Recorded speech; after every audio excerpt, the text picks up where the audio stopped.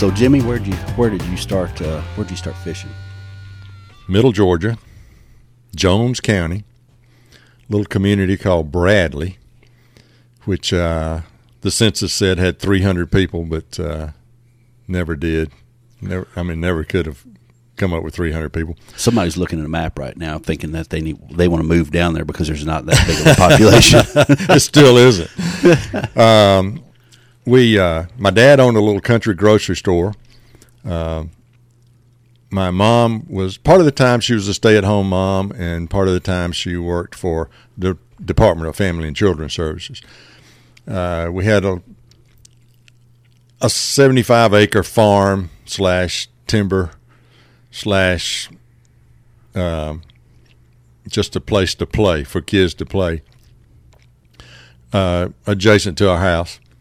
Had a 4-acre farm pond, and my mom was the angler in our family.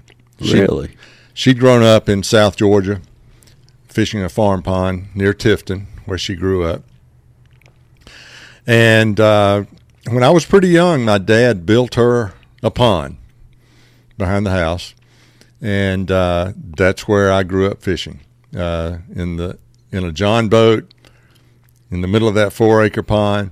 I vividly remember, we're catching brim, big enough to eat, maybe the size of your hand. And I catch a bass that may have weighed 3/4 of a pound. The pond was new, didn't have big fish. And I distinctly remember getting that fish in the boat and excitedly asking, "What kind of brim is that?" And it just, from there, I just fished every moment. I was either fishing or hunting or going to school, and that was it. Welcome in, everybody. We're talking to Jimmy Harris of Unicoi Outfitters here in Helen, Georgia, and we're upstairs in the fly shop. You're listening to Southeastern Fly, and this is the Angler's Influence, and Jimmy's we're getting into his the start of his fishing, and we're going to move on to fly fishing, and we're going to talk a little bit about the waters around here in North Georgia. Apparently we're going to talk about the waters all over Georgia, because we're starting down there in his hometown, I think, of probably work our way up here to where we are today. Jimmy just got off the water here a little while ago, just before the store closed. I drove over from Nashville, the mobile recording studio, if you will.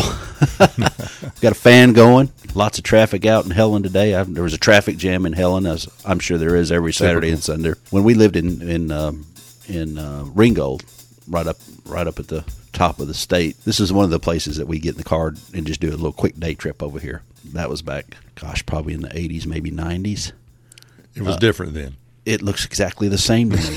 I remember some of the. There's more of it. Yeah, it is a little longer, isn't it? Yeah, it more is. Of it. Yeah. And we played golf. I spent a year of my life one day on a golf course up here in the mountains, Innisbrook or something like that. Yeah, there's still, there's probably 4 sleeves of my golf ball still up there because it was terrible. There's one hole I remember, though. This is when I was a whole other life. But there's one hole that's, it's probably 50 feet to the pin, but it's 400 feet down. Straight down. Yeah. I don't remember how many balls I hit off of there, but it was an interesting day. It's one of those days that you remember, and not probably for a good reason. It's probably why I got into fly fishing, which I'm much better off for. So you're growing up in Georgia, South Georgia, I guess. Middle Georgia. That's a big distinction. Okay, so where are you from Atlanta if you're in Middle Georgia? Because to me, Atlanta's kind of Middle Georgia. No, well, that's the sentiment of everyone that is a native of North Georgia. Uh-huh. Anything 20 miles south of here is South Georgia. Yep. Macon is actually dead in the center of the state. And I grew up about 15 miles outside of Macon in Jones County, a little community called Bradley. And the reason we stipulate that it's not South Georgia is the fall line crosses Georgia from Augusta to Macon to Columbus. And that's where an ancient ocean, the shoreline was. So if you go 10 miles south of where I grew up, you get into very sandy, loamy soil. Where I grew up, it's clay soil because it never was the bottom of an ocean. And so we're very proud of that. Oh, yeah. It's a little bit of the mosquitoes aren't as large. No gnats. No cottonmouths. No cottonmouths. See, it's got to be a wonderful place. It's pretty nice. So you said your mom was the angler. My mom was the angler, not a fly angler. I grew up fishing with cane poles, and then we graduated to Zebco 33s. Oh, I remember the Zebco 33. I had one of those too. Yeah. Oh, yeah. Yeah, my mom loved to fish. And she grew up fishing on farm ponds in Tifton, Georgia. When she moved to Middle Georgia, after she married my dad, one of the first things my dad did was build a pond for her. And that's true love right there. Yeah, it is, isn't it? So I spent my life on that pond, either in a John boat or my dad had a little country grocery store. And if people couldn't pay their bill, we got some of the strangest things in lieu of payment. Once we got a fantastic homemade John boat made out of plywood, had a live well, and gosh, it was a great boat. One year we had a guy give us an Old Town canoe, a wood and canvas canoe. Oh, wow. Oh, I wish I still had that. Yes. I wish I still had that. I actually bought one about a year ago that looked a lot like it that needs to be restored. It's sitting in my basement right now waiting to be restored. And it's strictly from that memory of having that canoe as a child fishing on the pond behind our house. Good for you. Yeah. Did your mom ever tell you what kind of brim that was? She pointed out that it was a bass. And so my horizons were broadened by at least 100% that day. And, as is typical of most farm ponds, the fishing was pretty good. And then as I got older and, was close to graduating from college and everything, it was just completely out of whack. And I remember we drained it and started over with it. And at that point, I moved away and never fished it again. So, really? Yeah. But starting in the farm pond it's a it's the place. Best way. Yeah, it really is. if I could take anybody, but particularly kids, out on a farm pond, I'm fairly certain they would fall in love with fishing just the same way I did. And how many of us got started fishing with brim? Yeah. I would dare say a large majority of folks that are listening right now, their first fish was probably a brim. There's obviously there's others that I'd say the odds are, yeah. There's some out there probably their first fish was a 150-pound tarpon, and we won't talk bad about them, but I think I just refuse to acknowledge it. No doubt. So as you said that you moved on, got out of college. This is a long way. I mean, Helen, Georgia is a long way. It's a long way, and let me tell you, my life growing up as a kid was Tom Sawyer and Huckleberry Finn. I mean, absolutely, Tom Sawyer and Huckleberry Finn. But when I got out of college, I had an opportunity to take a job here in North Georgia at what is now Unicoi State Park. It was not a state park at that point in time. It was a strange conglomeration of things called Unicoi Outdoor Recreation Experiment Station. And I knew as soon as I moved here that God had put me in the wrong place in Middle Georgia. I was supposed to be here in North Georgia. And I finally caught up with him. And I've loved it ever since. I moved to Arkansas for a few years, but when I had a chance, I moved back to North Georgia and have been here ever since. Now, Unicoi is right up on the other side of Helen, right? It's about 4 or 5 miles from here. That's where I'm staying tonight. That's where you're staying, yeah. Yes. Nice little place, too. There's somebody zip-lining over my truck as I was getting in it a while ago to come down here. Yeah, everybody has a zip line now. Yeah, they do, don't they? But they're pretty cool. I thought I might want to do it, but it goes over the lake. Yeah, I probably won't do that. I don't know. That might be pretty That might be the safest way to do one. Yeah. Might be. Yeah, and there's a creek or a river there. I don't know what y'all call it. It's a creek. It's a creek. Smith Creek? Smith Creek. I fished that about 5 or 6, 7, 8 years ago, probably longer than that. time kind of gets away. Smith Creek is actually a delayed harvest stream now, and which means through the fall, winter, and spring it's catch and release, and then in the summer, it's pretty much gets too warm for trout fishing in the summertime. But it is a fantastic place to learn how to trout fish. Right? Yeah. It was. I remember the day. It was about 30 degrees and 30-mile-an-hour winds. Perfect. And it was cold. Yeah, and it was. I don't know. It might have been January.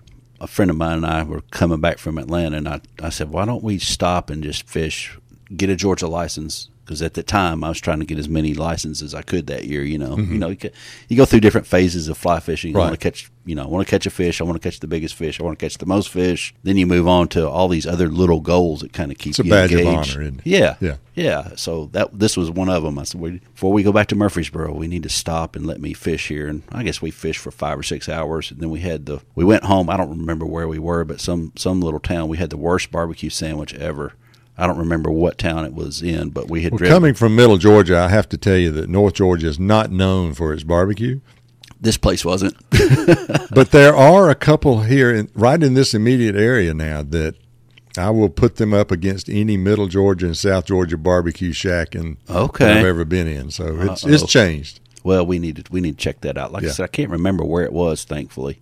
I remember. Maybe they're no longer in business. I don't think they are, because I would have passed by it today and would have probably went a different direction if I sure wouldn't have stopped there. Stomach would have turned. Yeah, right. Instead I ended up at Wendy's. It's a whole other story. So you land here at what is now Unicoi State Park.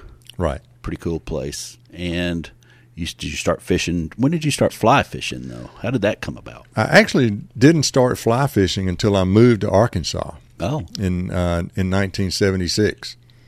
And I lived in Russellville, Arkansas on Lake Dardanelle.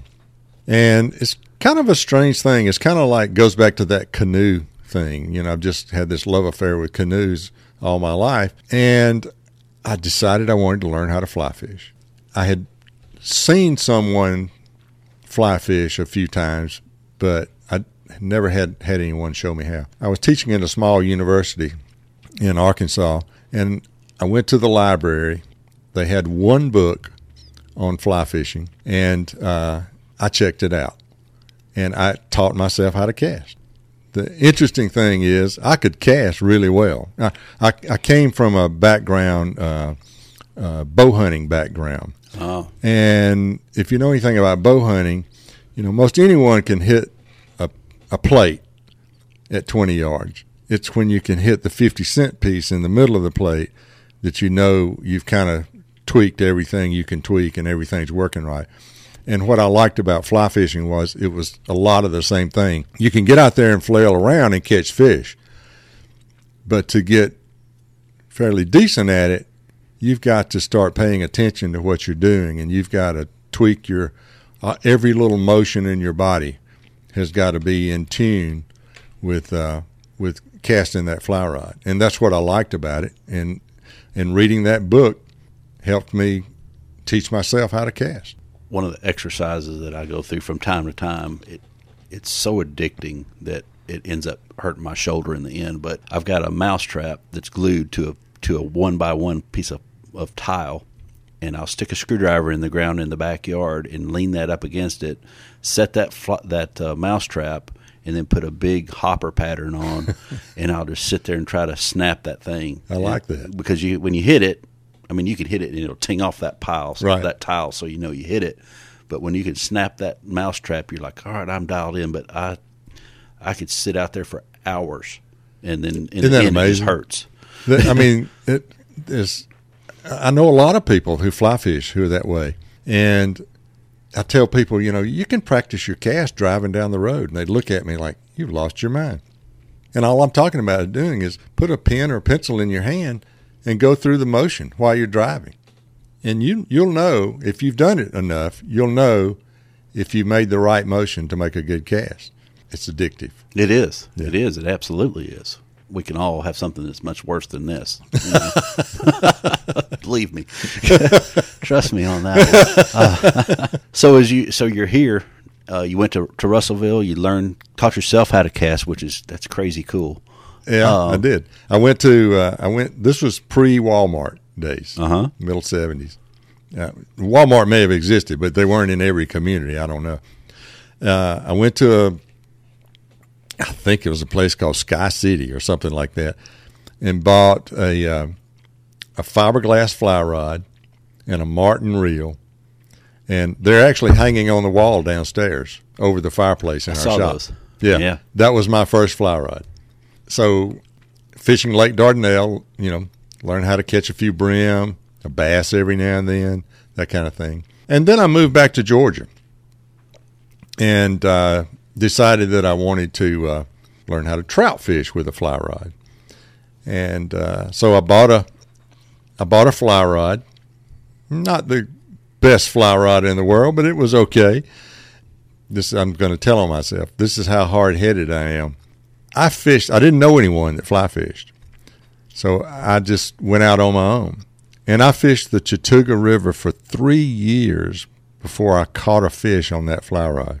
Wow. That's hard-headed, isn't it? Yeah, that's good, though. Perseverance. And we'll get into this later, but it was all hook setting technique. I was getting rises, but I didn't know how to set the hook. It's not the same as bass. Right. Right. No, they're a little different.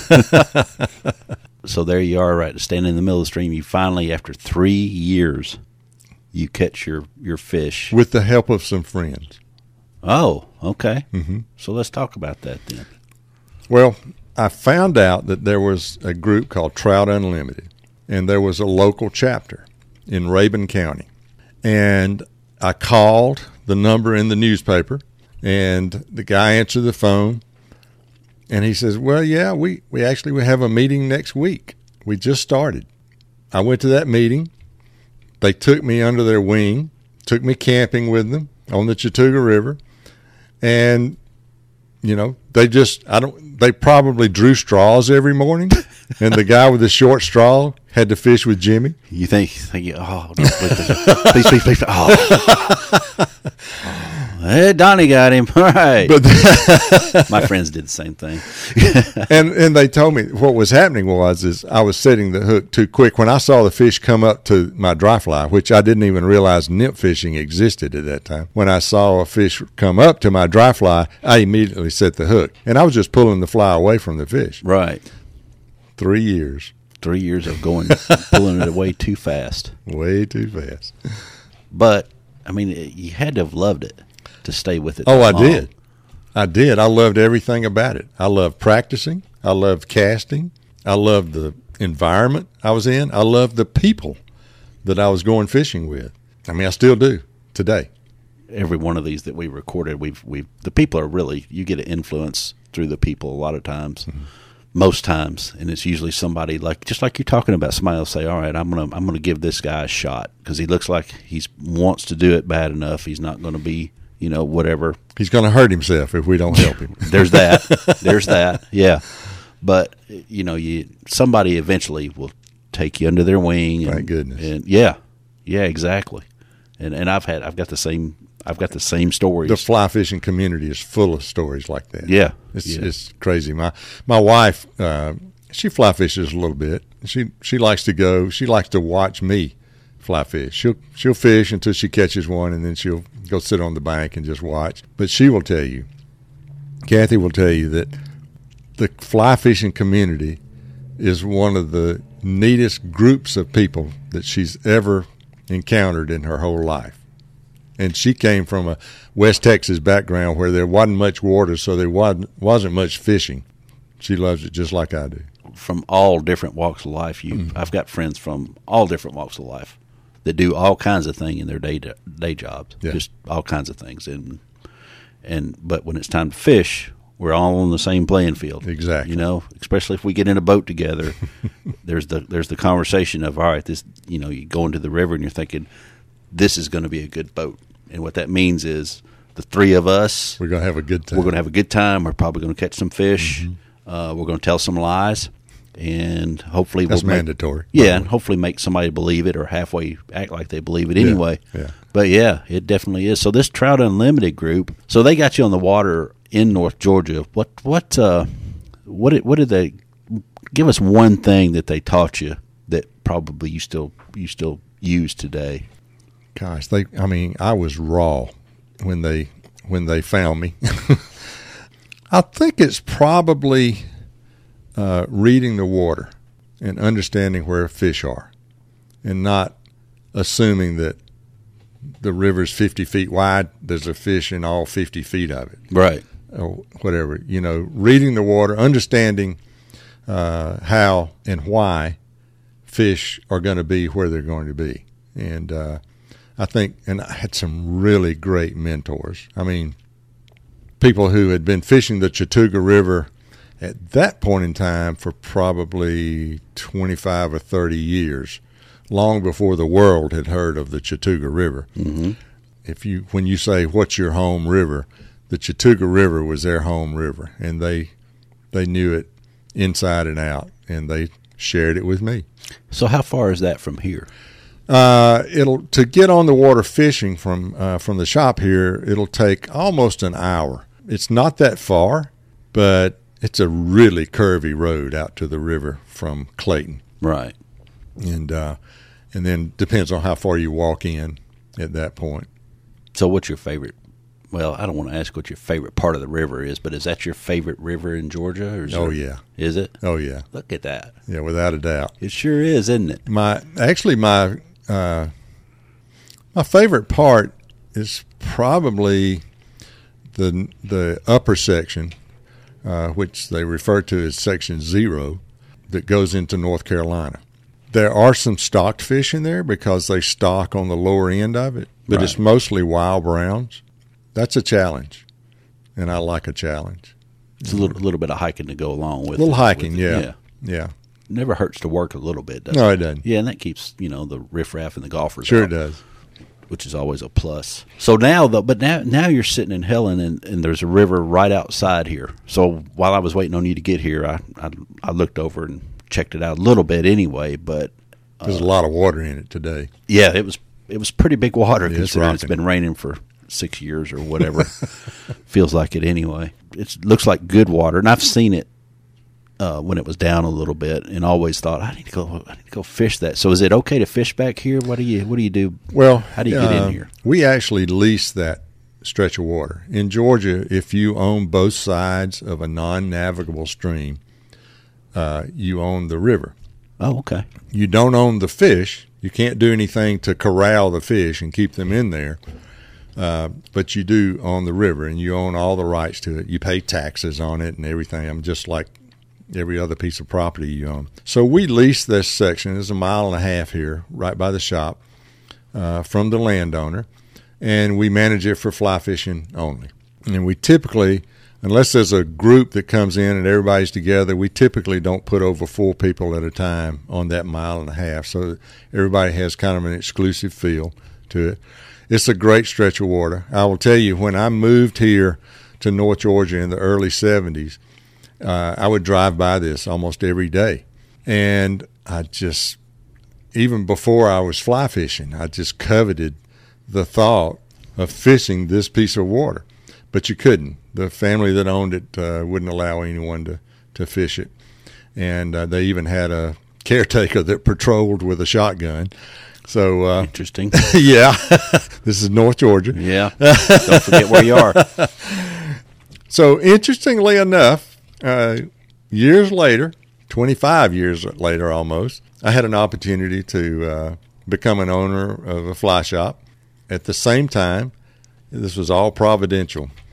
On Tuesday evening, I was called by the owner of the fly shop. There were 2 guys that owned it. One of them was getting ready to move to Texas. The other one said, I can't run it because of my other job. Would you be interested in buying it? Long story short is I talked him into staying on with me, and we became partners. 12 hours later, after he called me out of the blue and said, would you be interested in owning a fly shop? And I really wasn't very interested because I knew it was a hobby for them and not a serious business. 12 hours later, I get a call from another friend, and he says, guess what? He says, my company just purchased 384 acres on the Chattahoochee River south of Helen, and we were wondering if you'd like to come fish it. And I said, how about today? Yeah, right. So I came over, we fished it. He talked to me about what their vision was about having there's an old mill on the place, as you know, grinds corn. They talked about developing businesses around that mill and recreating an old mill village. They were curious as to how they could incorporate the river into their plan. And my response was, I think you should lease it to someone for trophy fly fishing, for trout. And their eyes lit up and they said, do you have anyone in mind? And I said, I think I do. Just so happens I know a guy. All of that happened in less than 24 hours. And what year was that? That was 1997. I don't want to skip too far ahead, but in 2018, this was the Orvis endorsed Fly Shop of the Year. Fly Shop of the Year. Yeah. Very proud of that. You should be. That's a big deal. We are. Not every shop gets that chance. No, they don't, and we'll be eternally grateful to Orvis for giving us that opportunity because, you know, you look around the country and you see all these mega fly shops, and I'm not saying that in a negative manner, but there are some internationally famous fly shops scattered around the country. Thanks to the way that Orvis judges things, small fly shops like us have the same opportunity to become recognized as the Fly Shop of the Year, just like the big guys that do millions of dollars worth of business and do trips all over the world and things like that. So we're very grateful to them. And I will give them a shout out right now and tell you that by far and away they are the fly fishing company in the United States that does more to bring new anglers into the sport than everyone else combined. You know, the one misconception that I think a lot of people had, and I had it for a while, the misconception is, well, Orvis is a corporation and blah, blah, blah. But really, when you figure out they're not, they're family owned. They're family owned, yeah. By the Perkins family, and they're not stock. They're none of that. But they are dedicated. They really are, and they put their money where their mouth is. They do. Yeah. They sure do. Yeah, we're proud to be associated with them. So in '97, you start working on this. You've got how many miles of water did you end up with? We had the 1.5 miles here, and then when people realized what we were doing, some other local landowners or landowners in North Georgia came to us and asked, could we do kind of the same thing with them? And we did. And at one point, we probably had exclusive access to about 15 miles of private water in North Georgia. And kind of as a side note, but let me just say this. One of the things that we have been proud of in all these years is, you know, there's a high demand on North Georgia mountain property, particularly property on streams, trout streams. Absolutely. There's a high demand for that property. And a lot of these people, it was family property, had been in their family for, you know, more than a generation. And there was the whole tax system and everything was designed to basically force them to cut it up into 1 acre lots and sell it. We gave them an opportunity to generate some income off of that land that would help offset the taxes and allow them to keep the land in the family and not break it up into small parcels and sell it. I'm not saying that's a terrible thing, but being an hour and a half north of 5 million people in Atlanta, metropolitan Atlanta, there is a tremendous amount of pressure on to sell your land up here. Right. And I'm very proud that we had an opportunity to help some of these people maintain the family property. Bunch of little things coming together. A lot of times will help on it. Yep.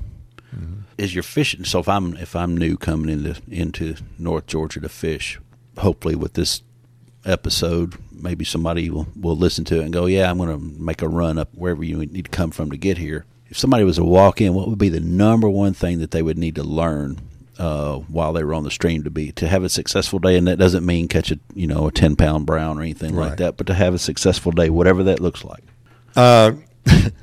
The number one thing they need is patience. The number two thing they need is to listen to the guide, realize that fly fishing is not like conventional gear fishing. It's great to have a knowledge of how to catch fish, but as far as presenting your fly or your lure to a trout, it's almost counterintuitive to what you may have learned growing up fishing those farm ponds.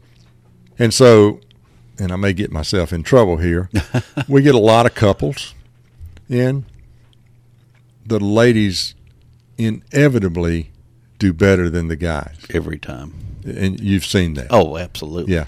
And it's because, for good or bad, most of them do not have a heritage of growing up fishing with spinning gear or bait casting gear, so they don't have to unlearn that. Right.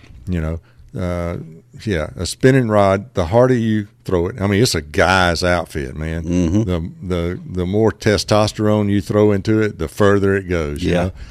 You do that with a fly rod, and it just collapses all around you. And the ladies, let's face it, they're smarter. They listen They do listen better. They'll do. I wasn't going to say that. I don't mind saying it. I don't mind saying it a bit. They do listen, and the ladies that really get interested in it become excellent fly anglers. Excellent flying. Yeah, absolutely, they do. Yes, sir. I've got a couple that I fish with that I'm just like, wow, you've come a long way. Right. As we like to say, they're eat up with it. Mm-hmm. You know, and it's cool to watch. Oh, it's a lot of fun. Yeah. You know, and eventually they just become fishing buddies. And, yeah. You know, but it is fun to watch them progress. Right. And again, that goes back to what we were saying earlier is maybe you pick up on something and you go, all right, I'm going to help this one. Just like somebody did you, just like somebody did me. Right. And you pass it along, pay it forward.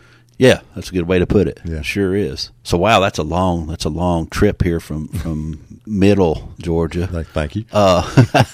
So what else is what's another influence you think? Is there anything else that's kind of standing out there besides the Trout Unlimited? Your mother? My mom. Besides those two? People are going to hear me say this and I think they're probably going to get the wrong impression. The book, A River Runs Through It, mm-hmm. was a tremendous force in me wanting to learn to fly fish. I'm not talking about the movie. The movie came out, in the early 90s? Yeah, something like that. There, yeah. I bought that book in 1976. It was interesting. I was living here in Helen, and the closest place where you could buy groceries or anything at that point in time was Gainesville, which was about 30 miles away. So Gainesville was really town then. Yeah, Gainesville's a town. Yeah, I mean that's town. That's where you go to get groceries. Exactly. That's where you go to get clothes. Yeah. And there was a little bookstore in Gainesville that was in a little white frame house. I mean, like a 2-room house that had been moved into the middle of town, and someone set up a bookstore there. I was there just wandering through that bookstore one day, walked into the back room of the store. There was one book in that room, and it was A River Runs Through It. One book in the room of a bookstore. In the entire room, and it was A River Runs Through It. And I picked it up, and I leafed through it, and I didn't fly fish it this time. And I thought, well, this looks pretty cool. I can't tell you the number of times I've read that book since then. And it just lit a fire. And I think that's shortly thereafter I moved to Arkansas, and that's when I decided I wanted to learn how to fly fish. But that book was the stimulus for me to learn how to fly fish. So is there anything you learned from reading the book, like learn technical? I don't think it was technical. I think it was the image that I was after. And the image I had in my head as I'm reading A River Runs Through It was that I wanted to be in that image. I mean, everybody makes jokes about the movie about, the casting in the movie, the shadow casting in the movie, and he did everything but write his name in the sky with his fly line. And a lot of people come here thinking they can do that. I don't know how many people have asked me, do you? Yeah. Now you don't let the fly hit the water. No, you just go right over it, right? Right. And I'm like, yeah, no. But it was Norman McLean. He and I were on the same wavelength, I think, and that was probably one of the most important influences in my desire to become a fly fisherman. And was it the Bitterroot? Is that where they were? Now I can't remember for some reason. Big Blackfoot, I think. Okay. In the movie, to me, the movie was great. Not only, I loved it. The fly fishing was really nice in it too. I mean, but Yeah. there's some things just like any movie you watch, it's not exactly like it, is portrayed. But it's all the other stuff that you see in the movie, and then the book has much more of it. And I even bought a metronome. Did you? You went that far? To time my cast, just like they did in the movie. So do you think that worked? I do think it worked. Do you? Casting a fly rod's all about timing. It's very little brute force. Yeah, that's a fact. In casting a fly rod, which is one reason I think that women do so well at it. I think they have a better sense of rhythm and timing. And they've got a better touch too. Yeah, they're timing's tuned into probably more what I'm talking about. Touch. Yeah, I think you're right. But somewhere out there, some dude is on Amazon right now going, I saw it in the movie. Now Jimmy said I'm getting me a metronome. It's going to be in the mail on Tuesday. Nowadays, I actually have a metronome app on my phone. So do I. So do I. Isn't that crazy? That is crazy. Oh, that and the mousetrap. Two things that you can't do without, right? Oh, yeah. I wouldn't mind going to Montana and fishing out there. I haven't been there yet. Now I haven't made it past Colorado yet. Yeah. Well, you need to go. Yeah, I know. I make that trip once or twice a summer. Do you really? Yeah. So all right. Now we're going to get off track a little bit, and that's okay. Yellowstone. Go to Yellowstone. Where do you stay out there?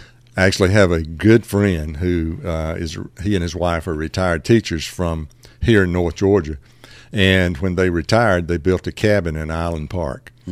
They're about 10 miles outside of West Yellowstone. And they are either generous or they're gluttons for punishment. I tell everyone, if you invite me to come fishing somewhere, I'm coming. Right. I'll be the one showing up.